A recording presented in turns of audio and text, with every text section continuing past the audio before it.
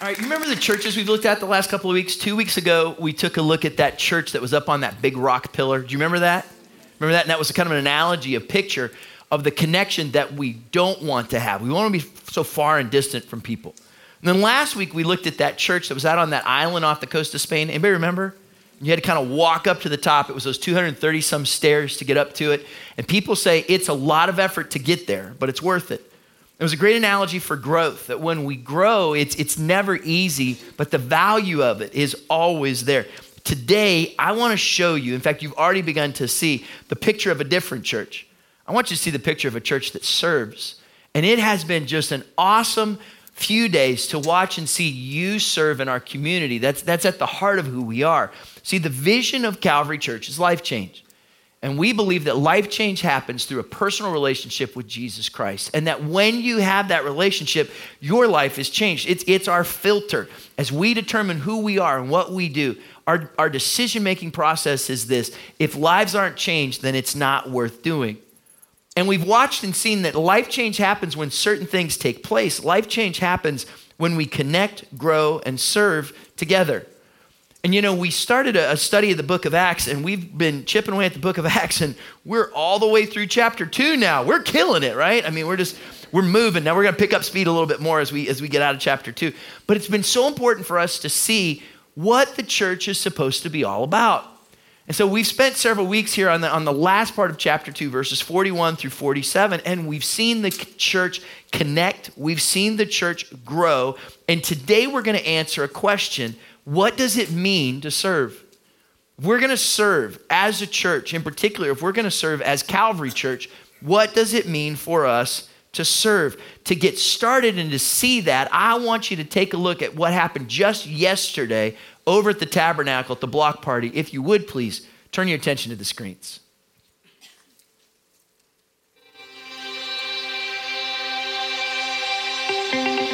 If you're living your life the way that you should, people will see what you're doing. If you're living as the light of the world, you can't hide it.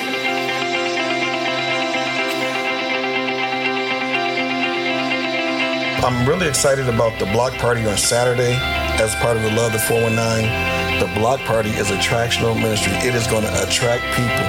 People who would normally come onto the property of the church are going to come on Saturday because we're going to do some cool things. There's going to be free food, face painting, games, giveaways, you name it. They're going to be out there. And then there's going to also be an opportunity to share our faith with those who come and show up. And we'll be able to invite people we've never seen before to come and be a part of one of our 2 services on Sunday. So the block party is just a natural fit to evangelize and reach our community.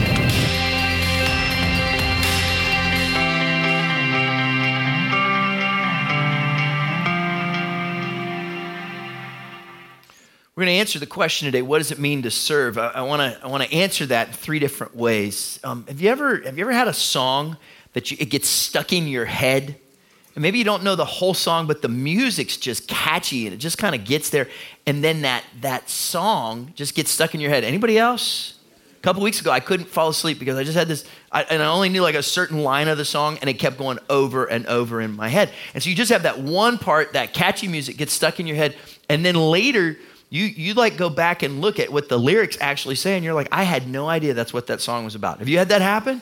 I did not know that was about. Sometimes you're like, oh, I shouldn't listen to that song. Well, I shouldn't. There was I'd heard like a chorus of some kind of song somewhere, and I was like kind of just humming it and singing it the other day, and one of my kids looked at me and said, no, Dad, no. Don't ever sing that. It doesn't mean what you think that means, you know? And so, but why did it get stuck in my head? The reason it got stuck in my head, because it was great music. And the thing with great music is when you hear it, you're drawn to it. You want to experience it. And what's the power of great music is that eventually, if the music is great, the lyrics will get to you. The first thing I want you to see today about serving is this. Number 1, make great music. With your life, with who you are. Number 1, make great music. So that people will see it, so that people will literally hear your life and it will affect them. That when they're around you, it'll get stuck in their heads. Why is that? Because if you make great music, people will listen to the lyrics. The music will get their attention. and eventually they're going to hear the message. Our preaching can sometimes just be loud lyrics that are ignored. But if we live it out, if we live our life in a way that grabs others' attention and gets stuck in their heads, if you make great music, then people will listen to the lyrics. That's exactly what happened to the first church. Acts chapter 2, verse 47. Remember, we've been studying this. The day of Pentecost happens. The church is born.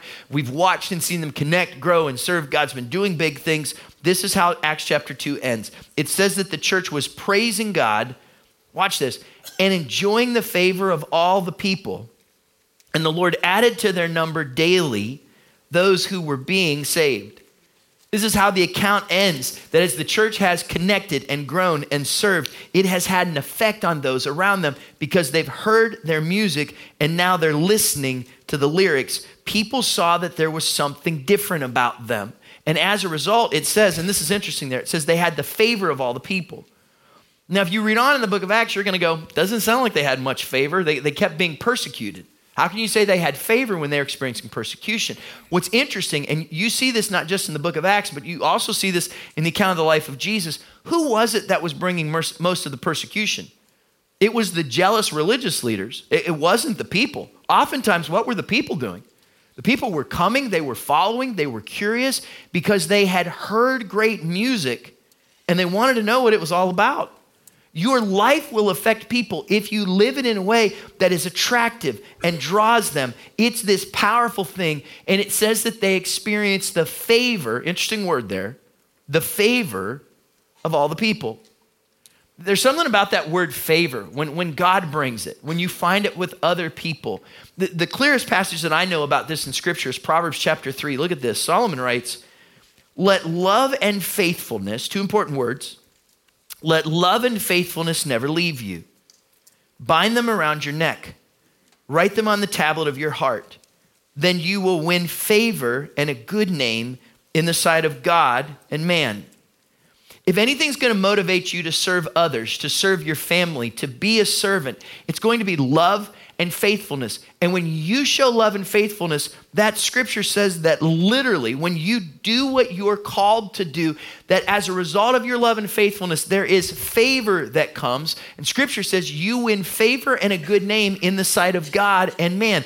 This is a principle that's all throughout Scripture. And before we even get to this idea of serving, recognize this, because some of you say, I need to know God's favor, His presence, His blessing, His sustaining in my life. How are you going to find it? Look, favor follows the faithful. If you want God's favor in your life, then recognize this, that favor follows the faithful. Have you ever been around anybody that's famous? Like I've had this chance a couple times in my life just to be around somebody that's kind of a big deal, famous, a hot shot, typically, like a politician or maybe some kind of, big deal entertainer. And you get around somebody like that and you'll notice they're never alone. They always have somebody with them. They always have their people, their posse, their entourage, right? They've got that. Because if they're famous, they're like, hey, no, don't put that down. We'll put that down for you. No, don't pick that up. We'll pick that up for you. You need something, we'll get it. We'll be there. Famous people have people with them, right? Have you seen that? This is kind of true. When I'm out in public with my family, I like to pretend they're my people. They don't like it. They don't think that way. They don't do nothing for me. But I like to think it's my people. That's what favor is, right? That when you're out and you're living your life, when you're living it and serving others, when you're living with God's blessing, when you're living with love and faithfulness, that favor follows you. It's alongside with you. You see God's hand at work. I'm not saying everything's easy. I'm not saying everything is simple or that you're always just kind of rolling in blessing. I'm saying you know that you're not by yourself, but that His presence is with you and you have His favor. This passage is interesting because you see very clearly that the church is living a certain way and other people are saying, we want to be like that. They have the favor of all the people. Have you ever interacted with somebody and said to yourself, that's who I want to be like? I want to be like that person. I have some mentors in my life, pastors that are friends, that I look back at and I go, That's who I want to be like. I want to go through different seasons of my life in the way that person went through those seasons. And I think you start this when you're a little kid. You see things, you want to play them. When you're like in junior high and high school, you see people or there's things in media that influence you. You want to be like that. When I was in high school, do you know what show was real popular? Does anybody remember Miami Vice? Yeah, all through high school, I didn't want to wear socks. I lived in Ohio. I had to wear socks, right? Because you see something, you say, that's anybody over 30. It's like, I have no idea what you're talking about. It's okay. But that's how our lives should affect others. 1 Peter chapter 2, verse 12. Live such good lives among the pagans, that though they accuse you of doing wrong, they may see your good deeds and glorify God on the day he visits us. Look, when you make great music, when people can see your life, they might not get it, but there will be something that's attractive about that. And it's going to point them to God. Good deeds show God's glory. And this is really important to see, that the things that you do, the way that you live, your good deeds show God's glory. And if the world needs to see God's glory, it couldn't be any more clear. Because we live in a world that's filled with stress, amen? Filled with pressure, filled with tension, and it's a place where we need to show others who God is. Here's a good analogy for it. This was in the news this week. This last Monday, there was a truck in Tacoma, Washington that was filled with bread dough, and they were delivering the bread dough, and it was very hot. You see where this is going, don't you?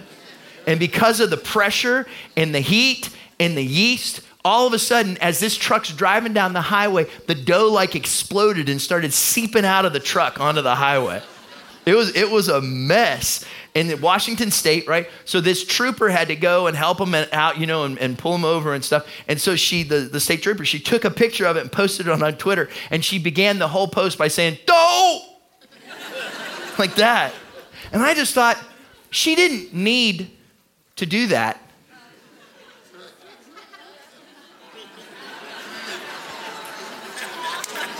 Yeah.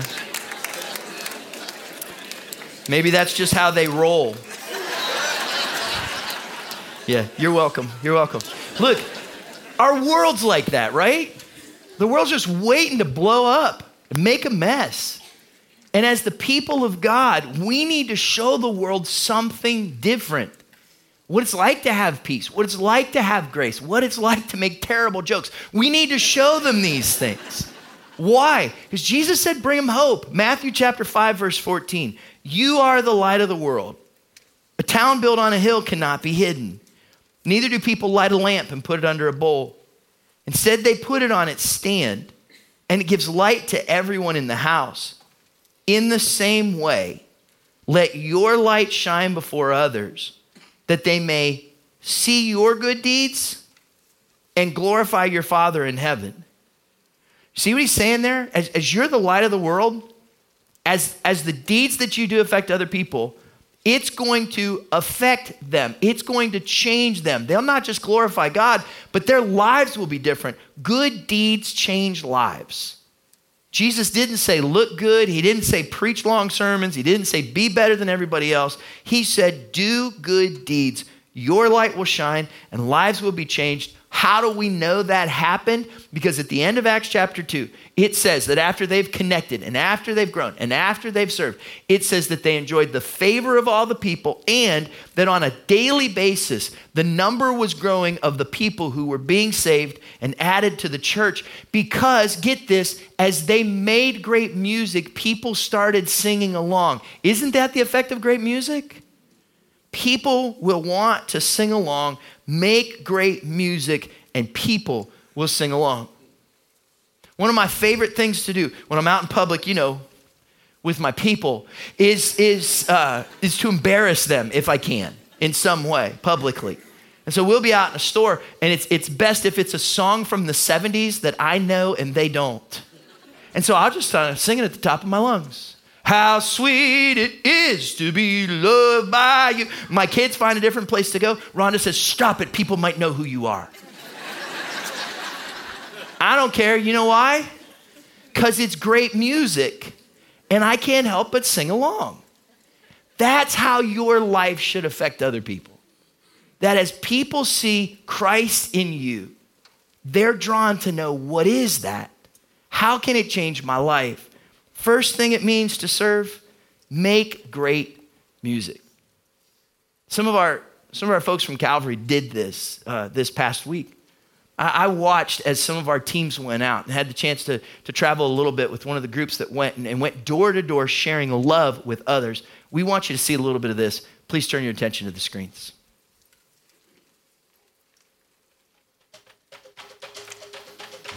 But many of these houses, they tell stories, and you'll see some houses are boarded up, some lawns are well taken care of, and you're gonna notice as we drive around, you're not gonna see any grocery stores, so getting fresh produce to these people is a little bit difficult. We often say that there's a food desert here because for whatever reason, probably economic reasons, grocery companies won't come and build in the central city.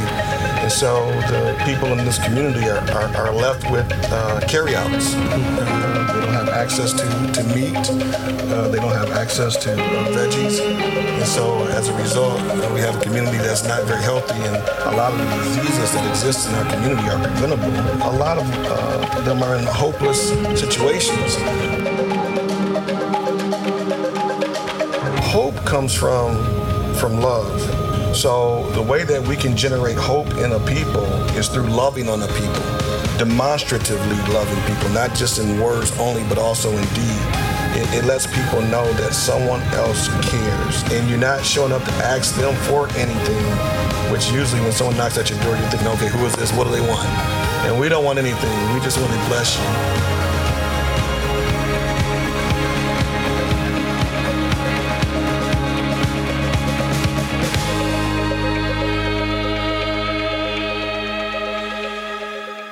Okay, help me out. Here's a phrase you've probably heard before. I'll start it, you finish it. Don't just stand there. Do something. Here's the second thing that it means to serve. Number 2, do something. This is what we see the pattern in Scripture, and you'll see this over and over again, that it's not enough for us just to talk or think about something. That what we're called to do as followers of Christ, if we're going to serve, is to do something. Acts chapter 2, verse 44. All the believers were together and had everything in common. They sold property and possessions to give to anyone who had need. They saw a need and they said, how can we meet this need? The need was there. What do we have to do to fill it? And if you read through Scripture, in Acts, you'll see this. In Paul's writings, you'll see this. In James' writings, in John's writings, in the teachings of Jesus, over and over again, this principle is there. And this was actually the theme of our very first Serve Week back in 2014. Still in the back of our shirts. What are we called to do? We're called to do something. When you can do something, you should do something. When that time comes that there's a step you can take, there's somewhere you can respond, there's something you can do. When you can do something, don't ignore it. Do something about it.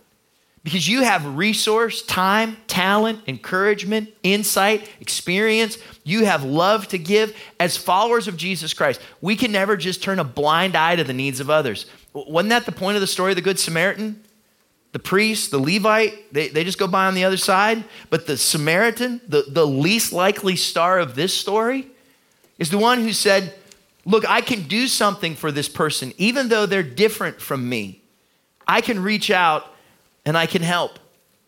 Now let's give just a little bit of maybe caution or wisdom in this for a moment. It's good to begin with this. Recognize this. You can't do everything, right? No one person can do everything. I mean, even if you've flown before and they're going through that really exciting speech before you take off of all the safety things, all the things that could go wrong. Do you remember that? Right? One of the things they say is, look, if the oxygen masks deploy and you're with someone who needs assistance, then you put your mask on first and then take care of that child or that other person, because it's important that you can take care of yourself or you're of no good to anyone else.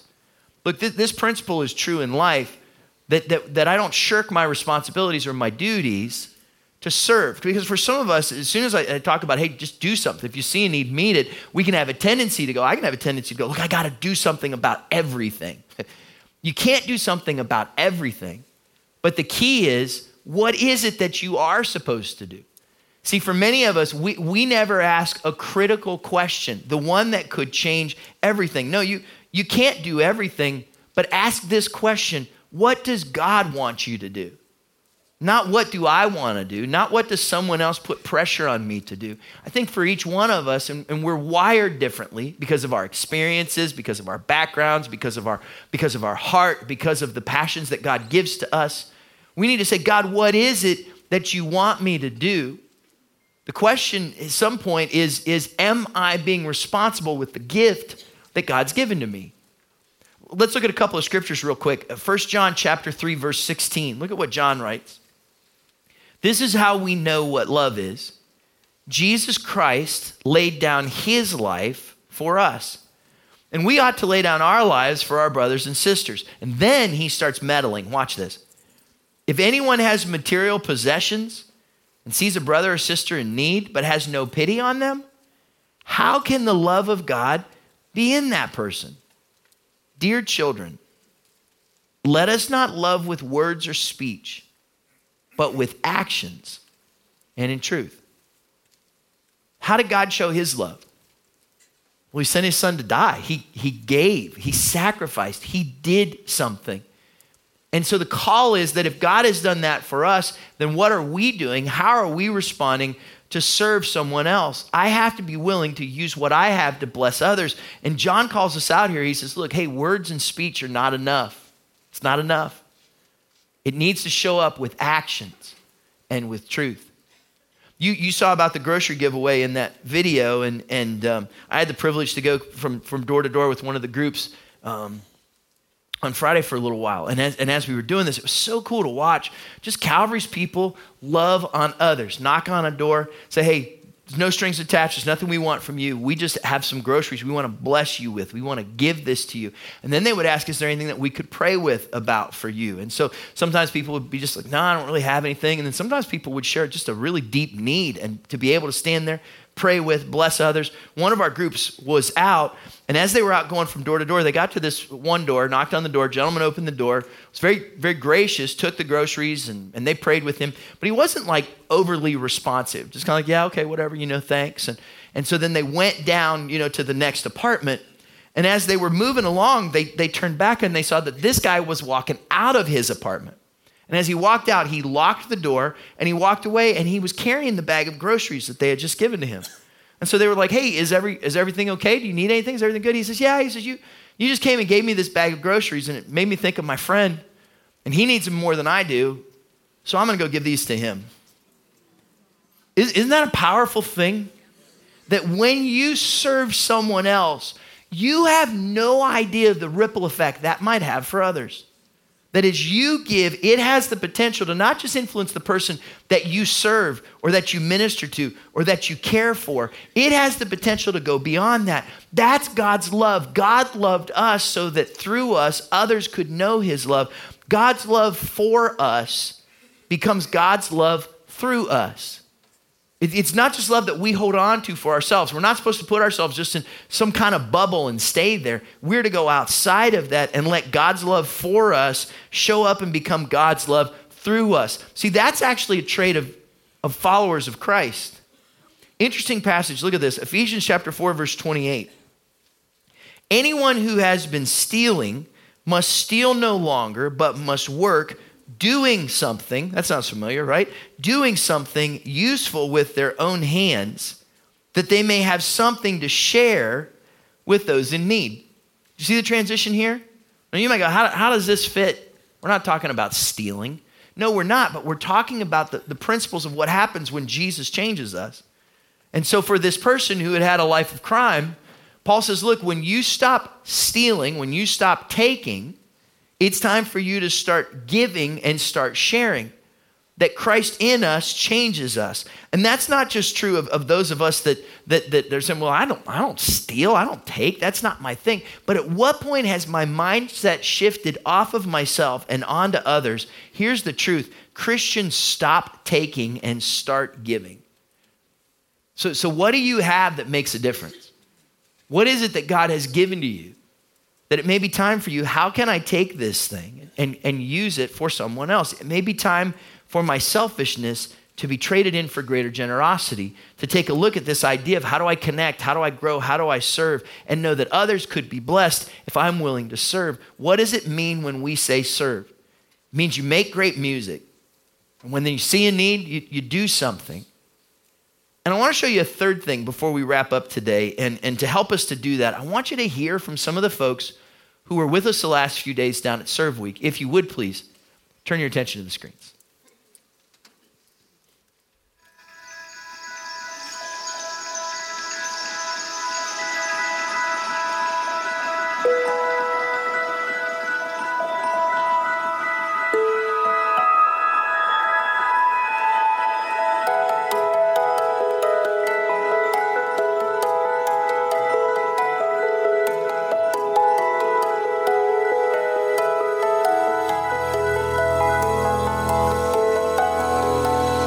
Is such a big deal to get out into the community and to show people not just the light of Jesus, but also that just people care about them.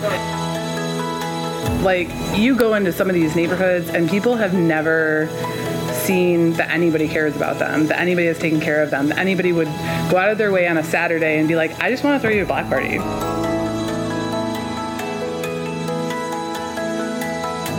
I love to serve. I just love that. I think I get more out of it than the people that I do serve, because it just makes me feel closer to God. It was just a chance to get to experience what we can do when we just totally abandon our self-consciousness and just serve and love on people. Anytime you can give back and support a group of people that maybe cannot support themselves, it gives them a structure to go to, somebody to go to. It gives them something to believe in when maybe they didn't have anything. Just fixing a bike, I mean, the simplest thing, a flat tire, right? Anybody can fix a flat tire. Just fixing something small and seeing them. I mean, there's a kid that didn't have a bike and rode out with a bike that you couldn't have done before. Smiles. This is what's important. Like, this is the important things. It's not, work projects and all this other stuff. It's people.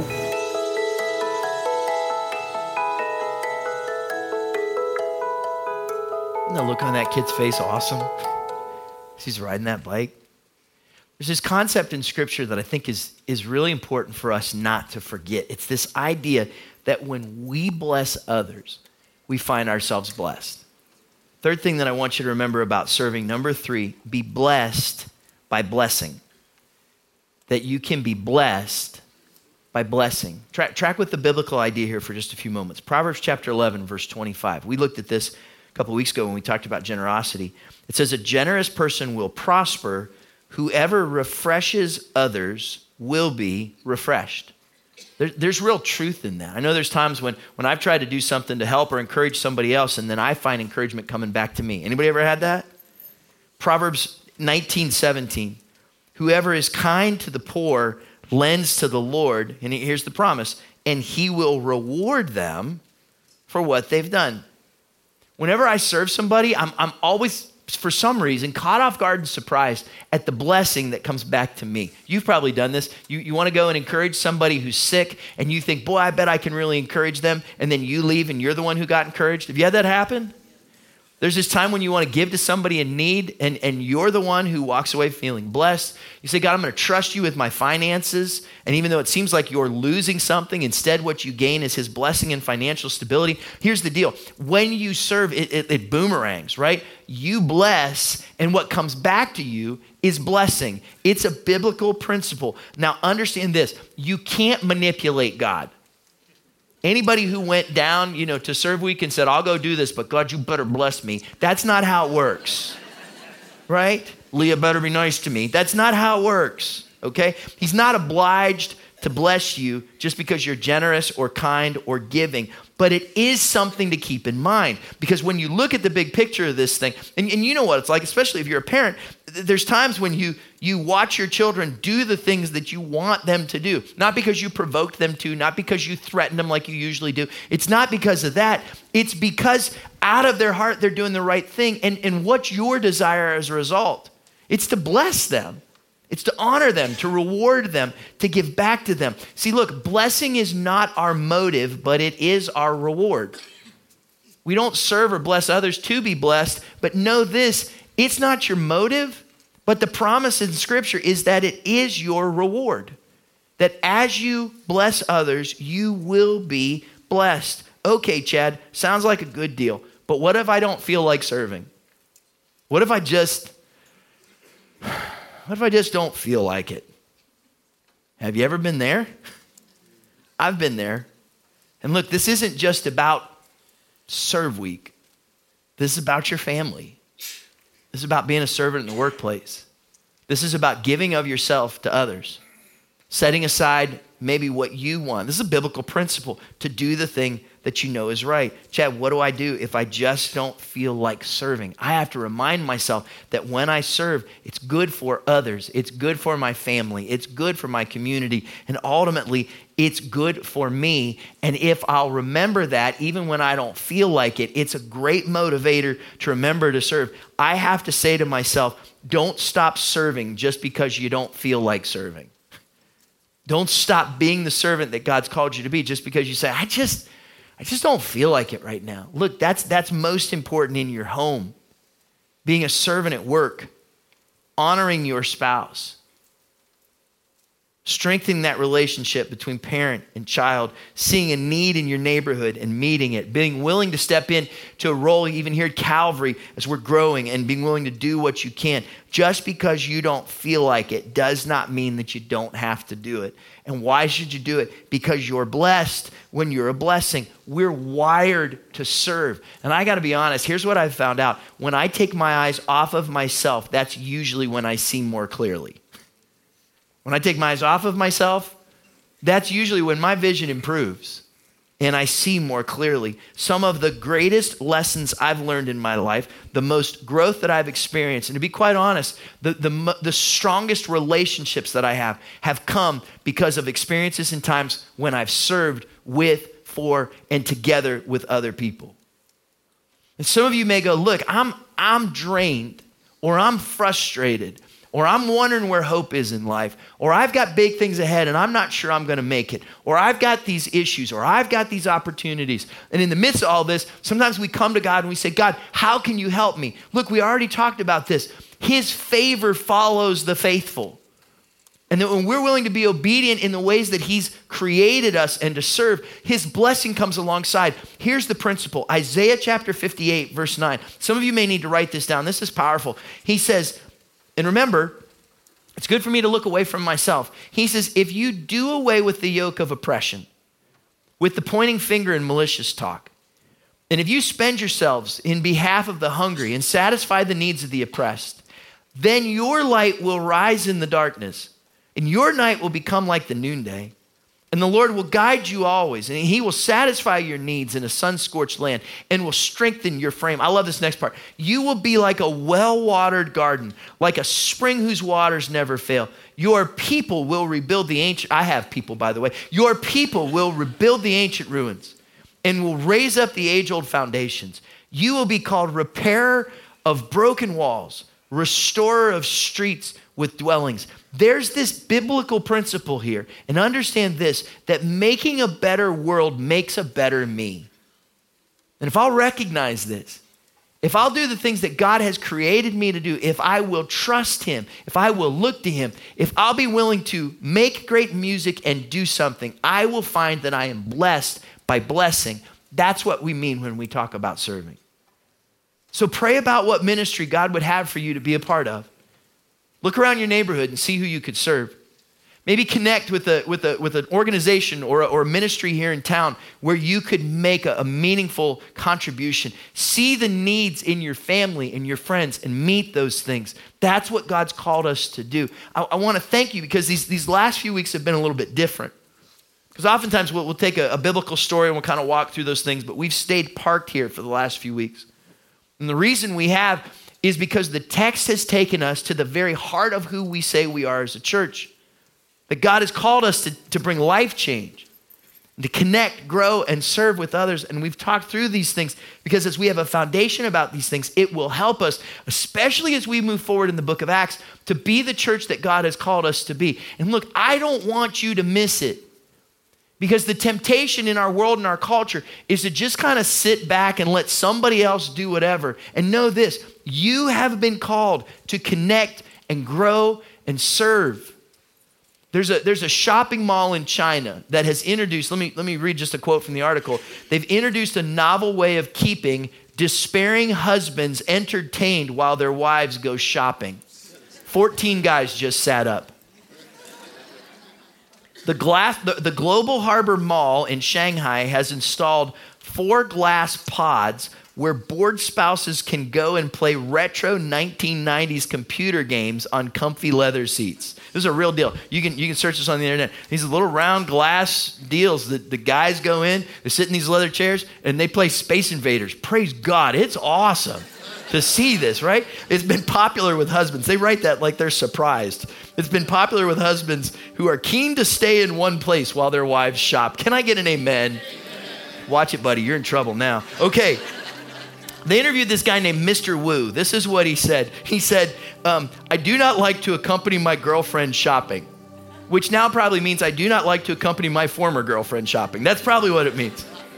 He says, so whenever we go out shopping, I'll look for a movie to see or find a place to eat and sit. He said, sometimes when my girlfriend's shopping, I play on my mobile phone, but now the mall has a machine and I can let my girlfriend feel at ease shopping. And then they talked to some of the ladies, and the ladies had this mixed review on these. They're called these husband rest cabins. Some women said the devices meant they could shop guilt-free, but others said that they were concerned that they could be left waiting around for their husbands to finish playing a game. Let's just get something straight. You're worried about waiting? What do you think we were doing before they invented these pods? We were waiting. But I had to get that off my chest. Okay, so here's the thing. Not a bad idea, is it? Except I think it's symptomatic of something in our world right now. That in moments when something's going to cost us something, in a relationship, in serving somebody else, I'd rather just retreat into my own little world. I'd rather just kind of ease into something a little bit more comfortable. Something that's going to distract me, that's going to keep me from actually what's outside the bubble in the world around me. I'd rather be here and safe than out there where it might not be fun or convenient. But that's not real life. And more than anything else, that's not what God has called us to do or be. Friends, the church will never be what God's called it to be. Your life will never be fulfilled in the way you want it to be. You'll never know the thrill of accomplishing God's purposes for you if you stay in your comfortable bubble. What He's called you to do is to connect, grow, and serve. He's called you to recognize that bringing life change to others isn't my job. It's not somebody else's job. It's your call. And when we all recognize that, do you know how He's going to use the church? He's going to change the world. And so, Father, thank you for the picture that you've painted for us these last few weeks. As you've called us to see that as your people, you want us to connect and grow and serve and be used of you to see your kingdom move forward. And so, God, in this moment, we stop and we look at our own hearts. Lord, for some of us, the way we've lived our lives may honestly have been a little out of tune. And Lord, it's time for us to make great music so that people will see that the song that we're singing is about Jesus. Lord, for others of us, you've put a need in our hearts, and you've said you can respond in some way. God, would you help us to do something about it? And God, thanks for the reward that you've promised. That when we're willing to bless others, there's a truth that we're going to find ourselves blessed. So Lord, may we be a people who are known as servants, that they know us by our love, that your love for us that's in us would go through us and change the world around us. Now, Lord, as we go from here, we ask that you would go with us. Father, would you send us out with your special favor and with your wonderful peace? And we ask this in Jesus' name. Amen.